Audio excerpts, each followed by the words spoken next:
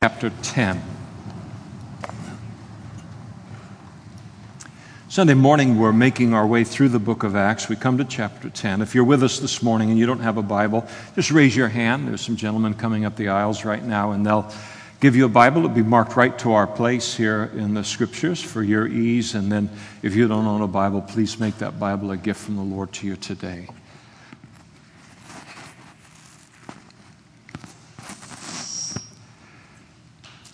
Acts chapter 10, we'll pick things up in verse 9. The next day, as they went on their journey and drew near the city, Peter went up on the housetop in the city of Joppa to pray about the 6th hour, noon, lunchtime. And then he became very hungry and he wanted to eat, but they were preparing the meal. And while all of this is going on, he fell into a trance.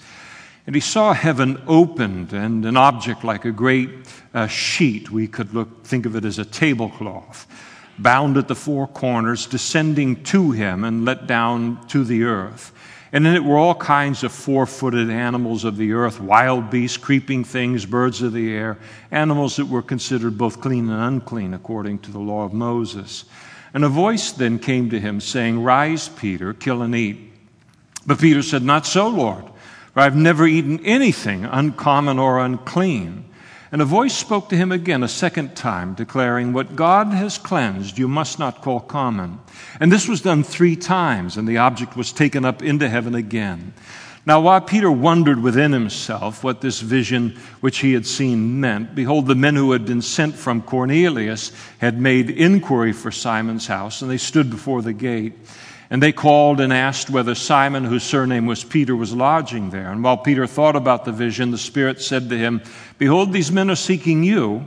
Arise, therefore, go down and go with them, doubting nothing, for I have sent them." And then Peter went down to the men who had been sent to him from Cornelius and said, "Yes, I am he whom you seek. For what reason have you come?" And they said, "Cornelius the centurion, a just man, who fears God and has a good reputation among the nation of the Jews, was divinely instructed by the holy angel to summon you to his house and to hear words from you." And then he invited them in and he lodged them overnight. And the next day Peter went away with them, and some brethren from Joppa accompanied him. And the following day they entered into Caesarea. Now Cornelius was waiting for them and had called together his relatives and close friends. And as Peter came in, Cornelius met him and fell down at his feet and worshipped him. But Peter lifted him up and saying, "Stand up, I myself am also a man." And as he spoke with him, he went in and found many who had come together. And then he said to them, "You know how unlawful it is for a Jewish man to keep company with or to go into one of another nation. But God has shown me that I should not call any man common or unclean. And therefore I came without objection as soon as I was sent for. I asked then, for what reason have you sent for me?" To preach the gospel, Peter. Talk about, this is an apostle that doesn't recognize an open door in front of him like this. It gives me such hope. So he still can't believe what's going on, really. And so I asked then, "For what reason have you sent me?" And so Cornelius said, 4 days ago I was fasting until this hour. And at the 9th hour I prayed in my house, and behold, a man stood before me in bright clothing and said, "Cornelius, your prayer has been heard, and your alms are remembered in the sight of God. And send therefore to Joppa and call Simon here, whose surname is Peter. He's lodging in the house of Simon a tanner by the sea. And when he comes, you will speak to him." And so I sent to you immediately, and you've done well to come. Now therefore, we are all present before God to hear all the things commanded you by God. And then Peter opened his mouth and he said, "In truth, I perceive that God shows no partiality, but in every nation whoever fears him and works righteousness is accepted by him." Let's pray together. Father, thank you so much for this chapter. And we thank you that your book is a living book. There's nothing new under the sun. I mean, the technology changes, and we have cars, and we have phones, and we have all these things that they didn't have 2,000 years ago. But People are still people. The lessons are still the lessons, Lord. The most important things in life and who and what we are inside remains the same through one generation after another. And we thank you that your word has something to speak to, not only Peter 2,000 years ago, but to us as your children in this room today. And we pray that you would freshly fill us right now with your Holy Spirit, and that you would give us a fresh capacity, Lord, and a fresh attention span, a fresh capacity to hear your voice and to receive whatever your Holy Spirit wants to speak to our lives individually through this wonderful account that is within your book. And we pray, Lord, that you would do that in Jesus' name. Amen. You may be seated. The 10th chapter of the book of Acts is oftentimes referred to as the Gentile Pentecost, because it's here we have the first record of the gospel in the early church being preached to a solely Gentile audience. And it occurs in the form of a centurion by the name of Cornelius, his household, and then a group of close friends that he invited in his house to hear the preaching of Peter. All of this took place in a city called Caesarea, and it marked the start of this great flood of Gentiles who began to flow from that point on into the church, and that great flood and flow of Gentiles into Christianity and into the kingdom of God has continued now for 2,000 years and continues into this very room that we're sitting in here this morning. Peter preached the gospel to them, and everyone in the home there believed in Jesus. They were saved. The Holy Spirit then fell upon them. They began to speak in other tongues, and then Peter water baptized them as a result. It is a tremendous event that's recorded here, but I think it's very important to realize that God had to overcome a couple of very, very major obstacles in order to accomplish this, and to overcome obstacles that were found in a quarter where you would least expect them to be found. We notice that he is desiring, that is God, he's got this Gentile family who is searching for God. They're desiring a relationship with God. They're desiring to be saved. And his problem was not in accomplishing that. He had no problem getting the attention of Cornelius, of his household, of his friends, putting this desire in their heart. There's no problem on that end. God's problem was in finding a Christian, even in finding an apostle, who would then be willing to go to these Gentiles in order to preach the gospel to them.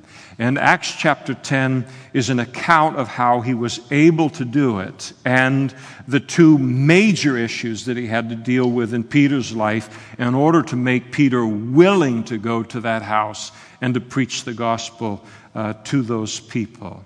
But in order to understand all of this a little bit, we need to first understand a little bit about this great wall of separation that existed between the Jews and the Gentiles in the world at that time. The wall that existed culturally, spiritually, and so forth, physically even, between the Jews and the Gentiles was a very high wall, a very, very thick wall. I mean, the Berlin Wall had nothing on it. The Great Wall of China had nothing on the wall that Jews and Gentiles had built in terms of between one another. There was a considerable and a mutual contempt between, feelings of contempt between both the Jew and the Gentiles and the Jews at the time. And the Jews looked down on the Gentiles, and in most cases, many cases at least, not without justification. The Jews had already suffered a great deal in terms of anti-Semitism even 2,000 years ago, by the time that point in human history had come. They'd already been through the Assyrian captivity, already through the Babylonian captivity, and all of the anti-Semitism and the persecution of the Jews that was entailed there all the way up in human history until Peter's day. And the Jews had a lot to be bitter about in this regard. as a result of the persecution. And their bitterness was real toward the non-Jew population, the Gentile. And a Gentile is very simply a non-Jew. In fact, this animus was so deep that some rabbis would wake up each morning and they would pray to God, "I thank you that I was not born a slave, a woman, or a Gentile." Well, you can almost listen to that and laugh inside related to that, but the rabbis meant it. This is how great the separation was between the Jew and between the Gentile.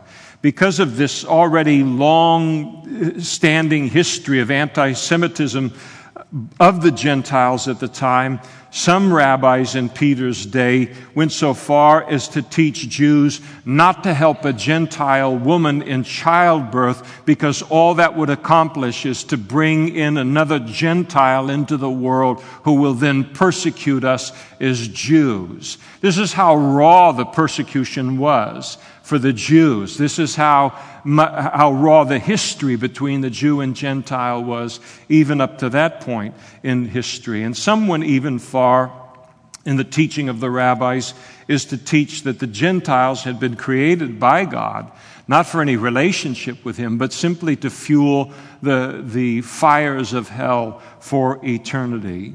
It wasn't unusual for the Jews to refer to Gentiles as dogs. There was an element of pride in all of that, but in part simply because the description was apt in the light of the fact that most of the Gentile world at the time lived like dogs. They lived like animals, and they lived in following all of their various gods, which were essentially the worship of human flesh.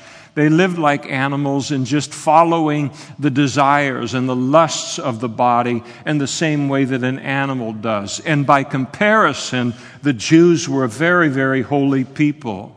The Jews would refer to the Gentiles as being the uncircumcision, and it was a put-down. It was a racial slur in that day. And the Jews were sometimes referred to as the circumcision because of the covenant that God had made with the Jewish people through Abraham, and circumcision was a mark of that covenant. It identified them as God's chosen people. And so when they referred to the Gentiles as being the uncircumcised, it communicated the fact that the Gentiles had no relationship with God in the way that the Jews did. No serious Jew would ever eat a meal with a Gentile in that day, not only because of the dietary laws of the law of Moses. It wasn't that a Gentile household couldn't prepare a kosher meal for a Jewish family. It would have been hard, but they would have been able to do that. But it was the Jews refrained from eating with the Gentiles simply because they did not want to unify or be united or associated in any way or have a relationship with the Gentiles. And the Jews had kind of a mystical view related to eating. And that was, here you would have this common meal. If you were invited to somebody's house, they would bring out the pita bread. You would take the bread, you would dip it into the sauce, you would eat it. They would then take the bread, dip it in the sauce, and they would eat it. And now you have in common that same loaf of bread, so to speak, and the same sauce that you had dipped the spice into. What was now in your body as a Jew was now in their body as well. And it signified this mystical kind of joining or relationship or union. And no Jew wanted to have any kind of a union with a Gentile in those days, mystical or otherwise. No Jew would go into the home of a Gentile for fear of becoming ceremonially unclean before God as a result. And Peter confesses as much to Cornelius in verse 28. But here in our text, the situation concerning the Jew and the Gentile is even worse than all of that. Because Cornelius is not only a Gentile, he is also a Roman. And if the Jews in Israel had a dislike for Gentiles in general, they possessed a particular dislike of the Romans. The Gentile Romans were an occupying military force in their land at that time. And here you have this fiercely independent people known as the Jews, and they have to live in submission to this occupying force. Now, you and I, most of us in this room, we've been born and raised in the United States of America. We don't understand, but we are a very independent, fiercely independent people as Americans. But I've never woken up, not one day in my life, woke up and came face to face with the fact that as Americans, we're not free to do what it is that we want to do here in the United States of America, but that we're now occupied by China or Russia or some other force, and now everything we have to do is now in submission to them. And when you're a freedom-loving people, when you're an independent people, it grinds on you. Every day it grinded on the children of Israel. Here is this force that lives in our land, and the only reason they're able to do it is because we live in a time in which, in human history, where might makes right. They have a greater military than we do. And so they hated the Jews for this. And these Romans, they hated the Romans for this. And these Romans, they stripped the land of its wealth. They took the best of the land for themselves. They brought all of their gods and all of their idols into the land as well. And then they proceeded, in the eyes of the Jews, to walk through the length of the land, north, south, east, and west, with the cockiness and the pride of a conquering empire. And in all of the ways, spoken and unspoken, subtle and overt, reminding the Jewish people that they were not in the control of their nation, but they, the Romans, were in control of the land of Israel, and the Jews were a subjugated people. And the Jews had a lot to be bitter about.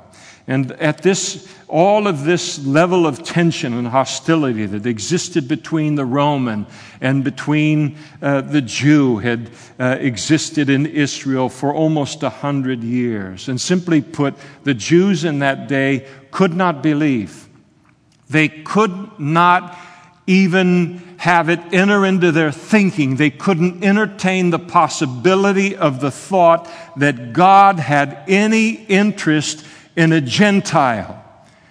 The indoctrination was so complete and so thorough, they couldn't bring themselves to think that the God that they worshiped would also be concerned about the Gentile, much less be concerned about a Gentile's salvation, much less allow a Gentile into the holiness of his kingdom. This is all that's going on inside of Peter's mind, inside of the Jews at this particular time in history. And all of it, of course, is perfectly encapsulated in the statement of the other apostles in chapter 11, when later the apostles call Peter to the carpet and demand an explanation of him for preaching the gospel to Gentiles, and as a result them getting saved. And as Peter later recounted the salvation of Cornelius, of his household, how God did the whole thing, he wasn't to blame. He was as prejudiced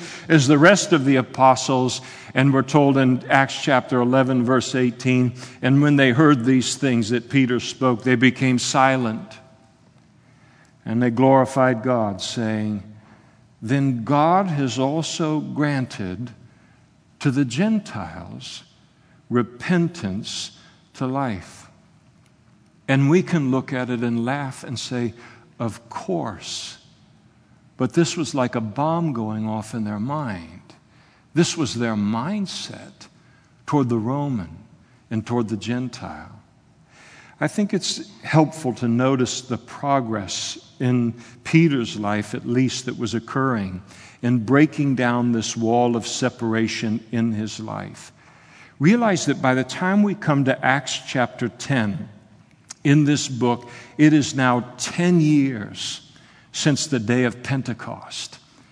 10 years since Jesus' death, burial, his resurrection, and then the 50 days that then followed the feast of Passover to the feast of Pentecost and the outpouring of the Holy Spirit upon the Jews on that day. And 10 years later, the apostles remain largely holed up in the city of Jerusalem. They're all bunkered down inside of the city of Jerusalem, despite having been given the Great Commission from Jesus, where he spoke to these apostles, "All authority has been given to me in heaven and on earth. Go therefore and make disciples of all nations, baptizing them in the name of the Father and of the Son and of the Holy Spirit, teaching them to observe all things that I have commanded you. And lo, I'm with you always, even to the end of the age." 10 years later, they haven't moved on that commission. Jesus himself spoke further to these same apostles that he would supply them with the power to be able to go to the uttermost parts of the earth and to bring this gospel. And speaking of the baptism with the Holy Spirit, in Acts chapter 1, verse 8, when Jesus declared to them, "But you shall receive power when the Holy Spirit has come upon you, and you shall be witnesses to me in Jerusalem, in Judea, in Samaria, and to the uttermost parts of the earth." But the Apostle Peter does something interesting here. He begins to take steps in the right direction regarding all of this. In Acts chapter 8, with the Apostle John, when this great revival broke out in the area of Samaria, they weren't full Jews in Samaria, but they were half Jews. And Philip preaches the gospel, people begin to get saved, and it was Peter and John who left Jerusalem to go and to investigate this revival that had broken out. In chapter 9, Peter takes the initiative, we don't know from where, but to head out from the city of Jerusalem to go on kind of a bit of a ministry trip westward toward the Mediterranean Sea. And part of his ministry took place in Lydda, where he raised Ananias from his sick bed, and then also went on to Joppa, where he raised a woman by the name of Dorcas from the dead. I personally am inclined, if you look at that and you think to yourself, what in the world got into Peter? Why in the world does he break away from the other 10 apostles and begin to take steps like this? And I think that the Apostle Paul, or just Paul, or Saul of Tarsus, kind of at this point in time, had a part to play in it. And here is Paul. He gets saved on the road to Damascus. He goes into the city of Damascus, preaches the gospel there after he's been filled with the Holy Spirit, preaches the gospel to great effect. They want to kill him. He ends up escaping the city, goes to Arabia for 3 years, comes back into Damascus, continues to preach the gospel, comes into Jerusalem and continues to do the same thing on his way to ultimately making his way to his hometown, the city of Tarsus. And I'm convinced that somewhere in the course of all of that, as he spoke with the apostles in Jerusalem, that he let them know in the light of his experience and his travels, gentlemen, there is an entire world out there that is waiting to hear what you have to say. There's an entire world out there waiting to know God in the way that you know God. Would one of you mind leaving the safe confines of Jerusalem and head out and see what God might do in obedience to the Great Commission? I can't say it for sure that that occurred, but I think that perhaps something like it happened, and at any rate, somehow something gets through to the Apostle Peter, and he begins to take that step. We're told here that while staying in the city of Joppa, Peter was lodging with a tanner by the name of Simon, who shared Peter's name, and that he was, without a doubt, in Joppa. This Jewish tanner was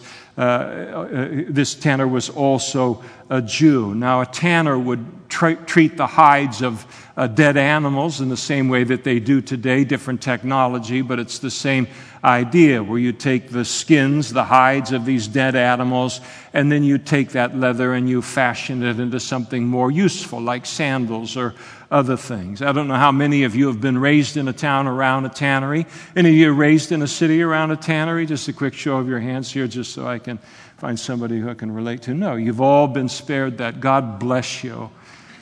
When I grew up in Napa, California, they had a tannery that was located right on the river. And you knew there was a tannery in town because blocks in all directions from the tannery let off a smell, and it wasn't a very pleasant smell. Real estate that was within the reach of that smell was significantly cheaper than on the other side of that smell. And so here he's staying with this tanner, and there had to be quite a smell involved with all of that. But there's a little bit more to it than all of that here. The occupation of a tanner was looked down upon by the Jews for a variety of reasons. There was, of course, as I've mentioned, the smell. In fact, the smell upon a tanner was so great because the smell would then enter into your skin, which you could not wash away, that tanners were exempted from appearing at the temple during the 3 great Jewish religious feasts of the annual Jewish religious calendar, because when they came and they would then gather with men for the worship of the Lord, the smell was so great that nobody could think about God. And so they were excused from being a part of that. In fact, the Jewish Mishnah would later stipulate that a woman who was married to a tanner could divorce him if she pleased to for that reason. But the main issue with the tanner,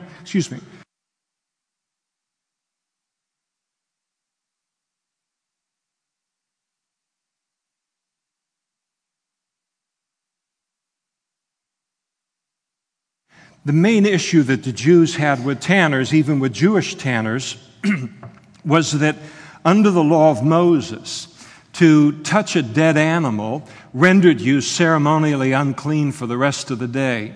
And because this was his occupation every single day in the touching of these hides, he was in a perpetual state of being ceremonially unclean. And so Peter's willingness here to lodge in the home of a tanner was an indication that at least some of his Jewish scruples were beginning to weaken at this point. Now, I say all of that to now get to the main gist of the message. You said all of that to get to your point. Yes, I said all of that to lay a foundation for an easy understanding of what comes now. And what I want to do now is to take note of 2 obstacles that Peter had to overcome, even as an apostle, in order to be willing to be used by God and the way that God used him in bringing the gospel to the Gentiles. Now remember, Peter is not a brand new Christian. This is an apostle. This is an apostle. 3.5 years, day and night with Jesus, listening, watching, absorbing all of it. 10 years now after Jesus' ascension into heaven, operating here in the office of an apostle. He's been a Christian for a very long time. Notice first the sense of superiority and pride that Peter felt as a Jew compared to the rest of the Gentile world, as it's revealed in the passage, and most specifically in the vision God showed him 3 times in the lowering of that great tablecloth that was filled with clean and unclean animals just before lunchtime, and with the command, rise, Peter, kill and eat. In other words, kill and then prepare a meal. Peter refuses, verse 14. He said, not so, Lord, for I have never eaten anything common or unclean. And Peter explains to the Lord at this point that he had never ever broken the dietary laws of the law of Moses. He had only eaten all of his life what was kosher.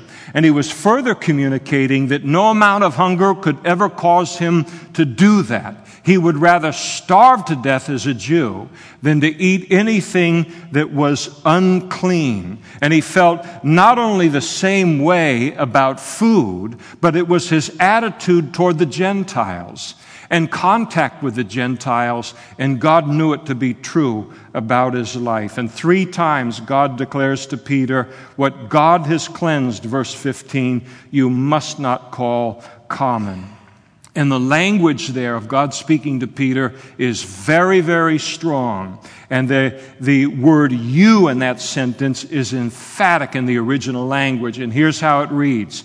God speaking to Peter, what God has cleansed, you must not call unclean. And he's put his finger right up into Peter's chest here in this particular vision. In other words, Peter, if I declare something to be acceptable, then it is acceptable. Now, this was not a vision speaking to Peter supremely about Jewish dietary laws. It was intended to prepare his heart for the messengers that God knew were coming from Caesarea and from Cornelius to invite Peter to Cornelius' house in order to tell them what they needed to know about God. And this was all about Peter no longer viewing human beings as he once did, but now to view them as God does. That all mankind had the same standing before God as the Jew did related to salvation. That the forgiveness of sins, the relationship with God through faith in Jesus, all of that is as readily available to the Gentile as it was to the Jew. That Gentiles like Cornelius were acceptable to God in the sense that they could be saved when the gospel was presented to them and they believed in it just like the Jews did. And Peter got it. And Peter knew this is not about food. This is about how I view people and how I view the Gentiles and how I view my fellow man. In chapter 10, verse 28, when he comes to Cornelius' house, you notice that he said to Cornelius and the house, "You know how unlawful it is for a Jewish man to keep company with or to go to one of another nation. But God has shown me that I should not call any man common or unclean." And Peter is letting them know, I want you to know that I'm not here because I'm some noble Jew or some magnanimous human being or person. God has brought me here kicking and screaming. He has brought me here despite myself and in defiance of my pride toward the Gentile. Pride, or that sense of superiority, or that seeing myself above, is something I think that each of us as God's children have to stay aware of. The Jews fell into it, forgetting that God had not called them and made them his own because of some intrinsic value that they possessed, or because they were better than other people, or because they were more lovable than all of the rest of the people in the world. In fact, when you read the entirety of the Old Testament, you realize that they were a royal pain in the neck to God from one end of the book to the other. So why did God choose them? Not because of something in them. He chose them because he loved them. He chose them and he loved them, not because there was something lovable in them, but because he is love. It was because of his love. In Deuteronomy chapter 7, verse 6, God spoke to them and said, "For you are a holy people to the Lord your God. The Lord your God has chosen you to be a people for himself, a special treasure above all the peoples on the face of the earth. And the Lord did not set his love on you or choose you because you were more in number than any other people, for you were the least of all peoples, but because the Lord loves you." And I think it's easy for us as Christians, after God has saved us and changed us and he's cleaned us up a bit, to forget who and what we were and what we would still be otherwise, and to begin to see ourselves as intrinsically better than other people, superior to other people. God has done all of the saving and all of the sanctifying and all of the changing in our lives, and yet we can act as if we have become what we are today on our own, when in fact, apart from him, we wouldn't be any different from anyone else in the world and all of the sinners that are around us every single day. And it's important to remember that. The Jews lost sight of that. The apostles lost sight of that. And it's good to remember that, lest we begin to view a world that God is still trying to reach with the gospel, and to begin to view that world from the perspective or the vantage point of pride and a sense of superiority. Was a very, very deeply committed and deeply spiritual and holy Christian, a leader from the 16th century by the name of John Bradford, who would ultimately die at the stake for his faith. He would be burned alive in the city of London for simply being a Christian and being faithful to God's word. And one day earlier in his life, he saw a group of poor criminals being led away to jail and to worse, and he declared concerning them to those that he was accompanying, he said, "There, but for the grace of God, goes John Bradford."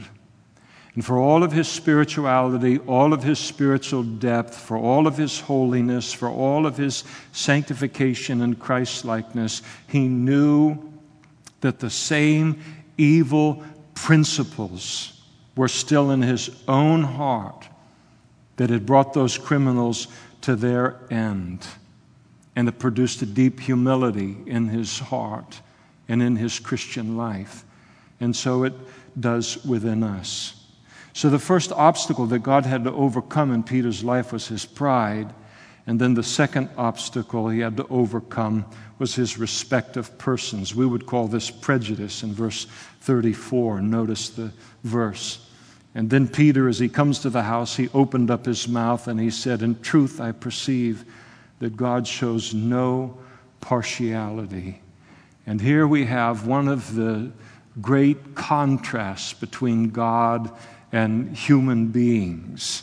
God spoke, and it is this contrast in terms of our capacity, our propensity towards prejudice and respect of persons, when God possesses none of it. One of the great statements spoken in the entire Bible related to this is found in the Old Testament, where a very, very spiritual man, a prophet by the name of Samuel, is sent by God to the city of Bethlehem in order to anoint the next king of Israel. And as he comes to the house of Jesse, here comes the first and the oldest son. And as he stands here, tall, dark, and handsome, Samuel, viewing him merely from the outward appearance, looks at him and says, "Here the king is in front of me."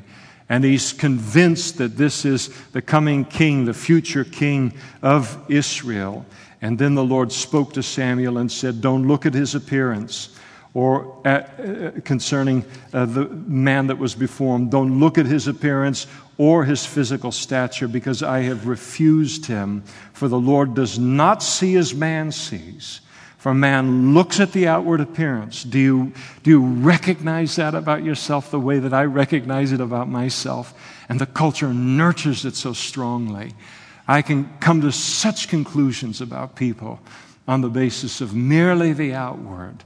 And God said, "For man looks at the outward appearance, but the Lord looks at the heart." And we have this natural tendency to judge people on the basis of who and what they are outwardly, as opposed to their heart. To judge them on the basis of appearance, or on the basis of race or nationality or class and so forth. And it's so good to be reminded that God never judges a person in that way.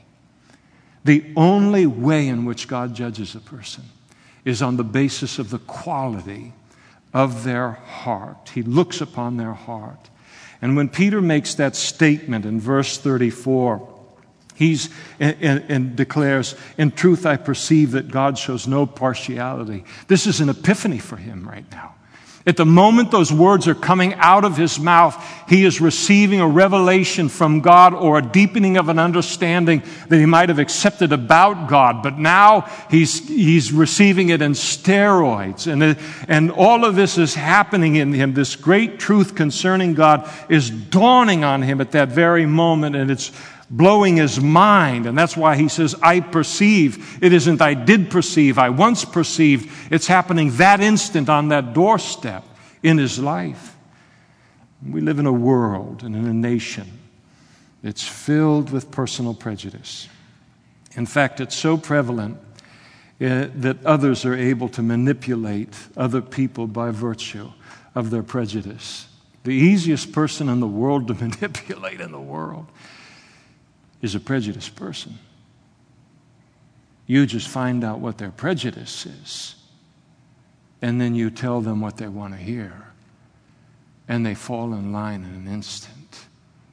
It's a dangerous characteristic on a lot of levels.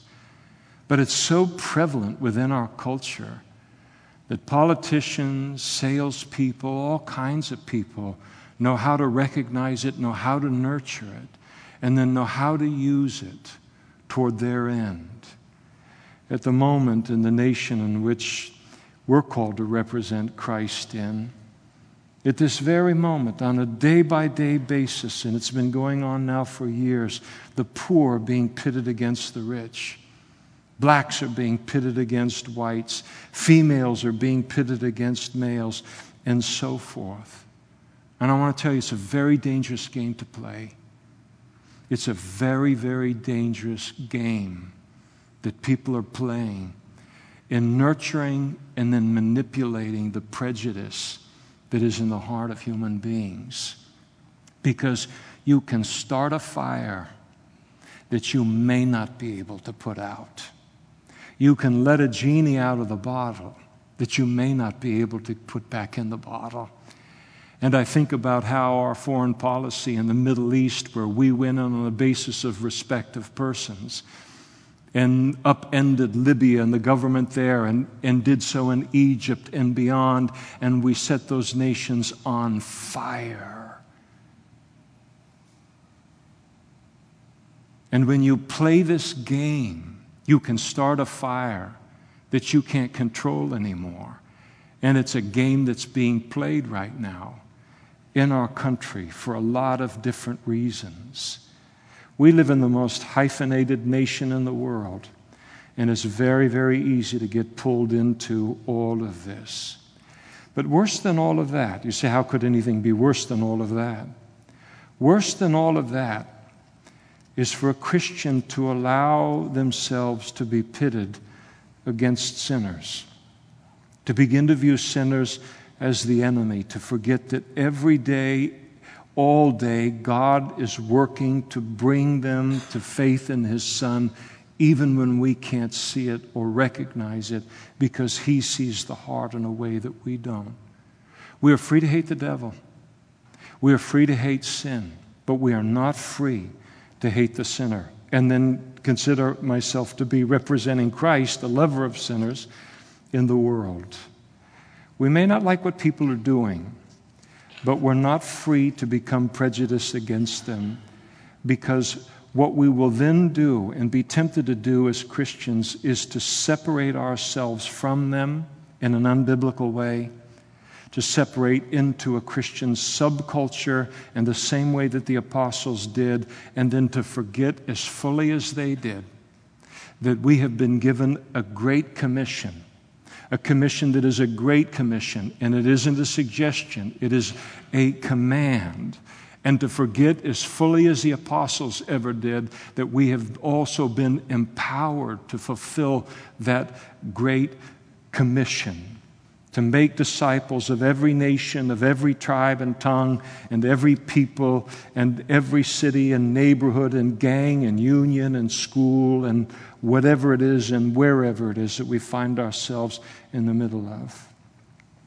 If I understand what the Bible has to say, and I understand it correctly concerning what the Bible has to say about the moral and spiritual condition of the world and what the Bible refers to as the end times, the times immediately preceding Jesus' return to rapture the church, my understanding of the Scriptures is that things on a moral and a spiritual level are not going to get better than they are now, but that they're going to actually get worse.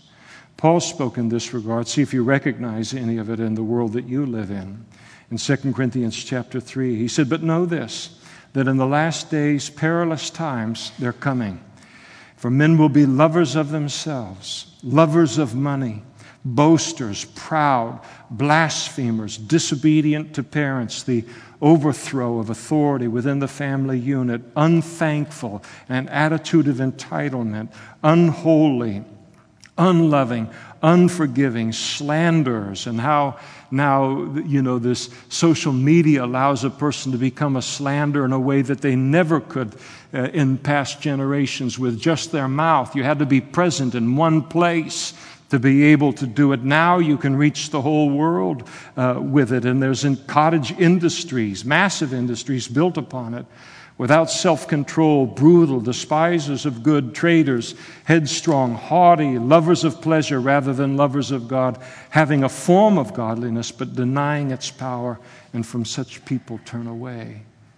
Jesus said in Matthew chapter 24, he said that the last days will be as the days of Noah were. So it will be at the coming of the Son of Man. And you go back into Genesis, the book of Genesis, and read about the condition of the world at the time of Noah. It was times of great wickedness, widespread sexual immorality, unnatural sexual practices being practiced on a widespread basis. It was a time where violence became commonplace in the world, not peace but violence, where we're told that man gave himself to evil imaginations continually. And you think about what goes into the eye gate, what goes into the ear gate on a daily basis in the world, the population of the world, from television and movies and music and the internet and entertainment.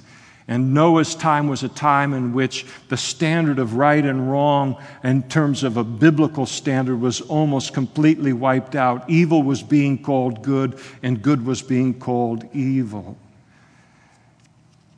And the Bible teaches that in the last days, things will become such morally that they will horrify our sensibilities as Christians, even every bit as much as the conduct of the Gentiles horrified the sensibility of the Jews.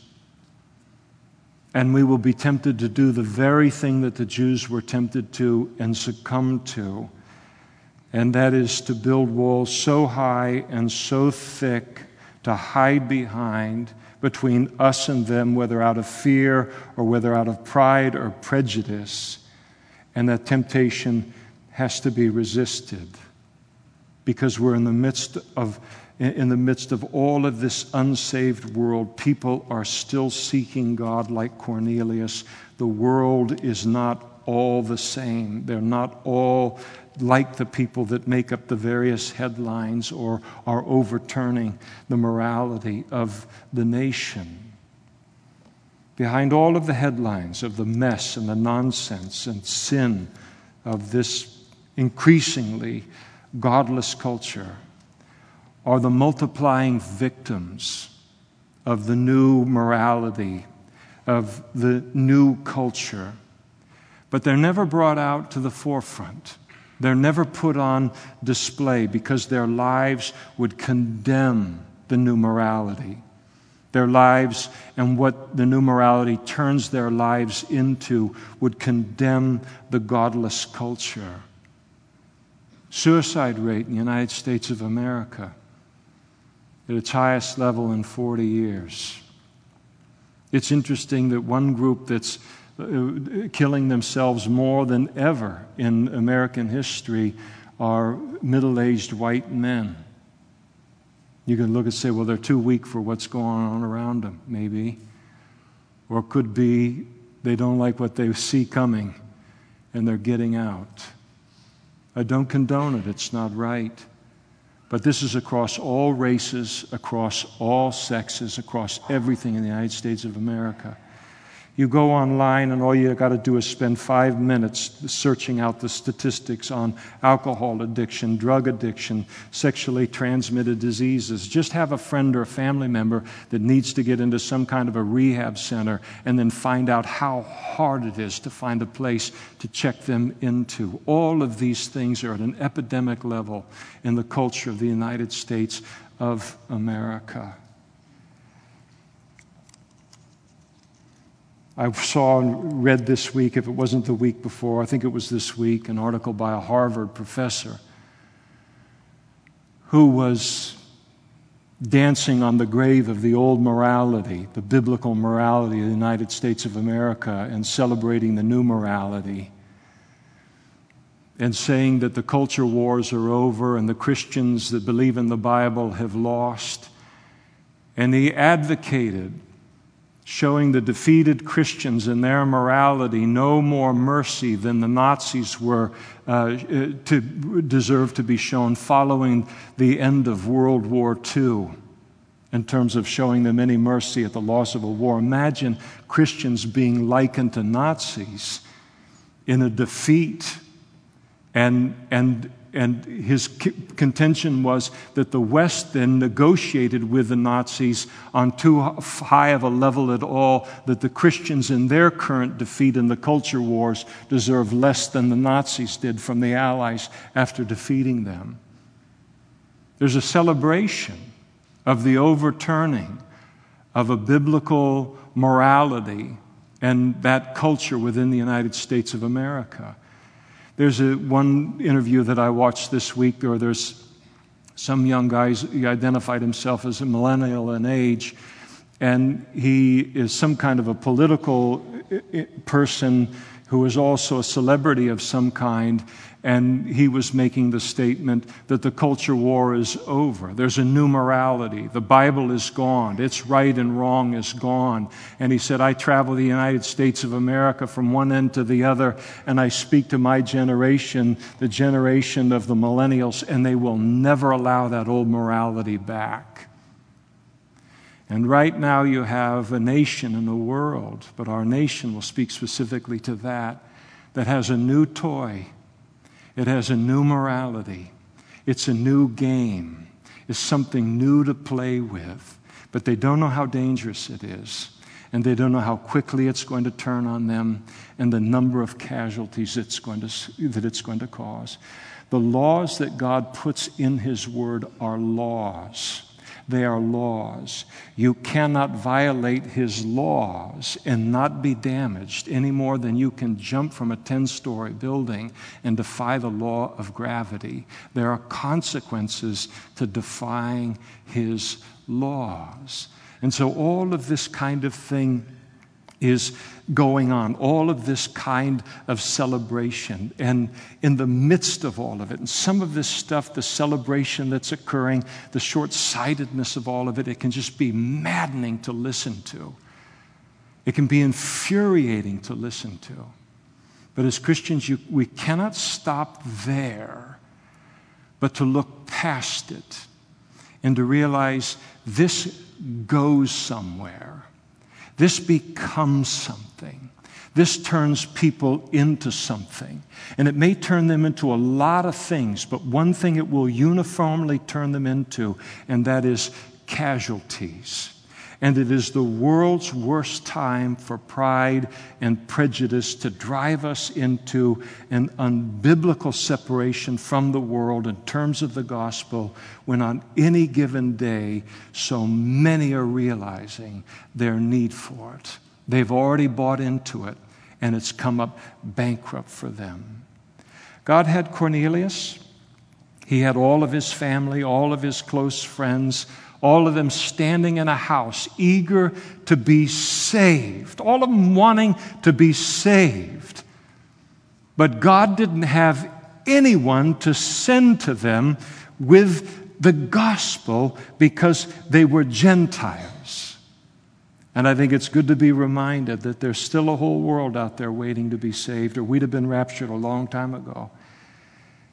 And that one of the greatest hindrances to that occurring is not their sin, not the darkness of their past, but the pride and the prejudice that can develop in our hearts as God's people, that is far quicker, because it's easier to do, to build a wall of separation as opposed to seeing the solution for what it really is.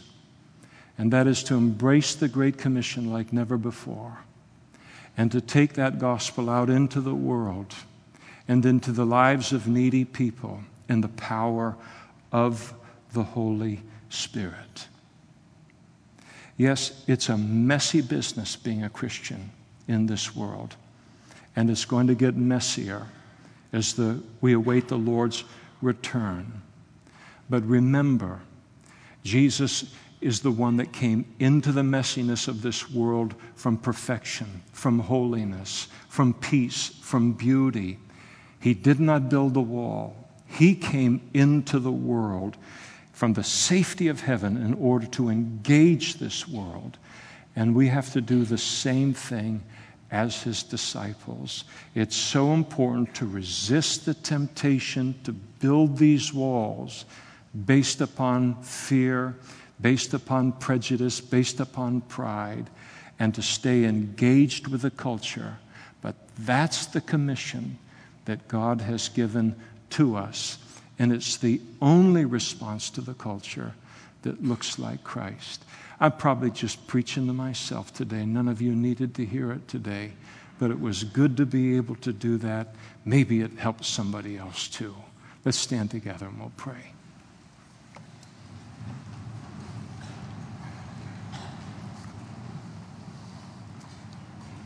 Thank you, Father, for this reminder. We get it. We get the Jews. We get the pride. We get the respect of persons. We get the prejudice. We get the fear. We get all of it, Lord. And yet, when we lay it against the plumb line of your life, Jesus, we see that we can't go there and be like you and do what you've called us to do. And I pray, and we pray for one another, that you'd use this simple time in your word here today to burn away all of these temptations and all of these tendencies and desires to run and build a wall and hold on till the rapture comes, rather than to stay engaged with a confidence in your gospel and in the power of the Holy Spirit. Help us, Lord. Save us from doing what we are so mightily tempted to do, and keep us, Lord, in the mix for your glory, and use this time in your word to accomplish that and to produce, Lord, that purity and that clarity of thought this morning in each one of our lives. And we ask it, Lord, in Jesus' name. Amen. If you stand here this morning and you're not yet a Christian, God loves you and he wants to have a relationship with you, but there's an obstacle of your sin, and you can only receive the forgiveness of sins through his Son.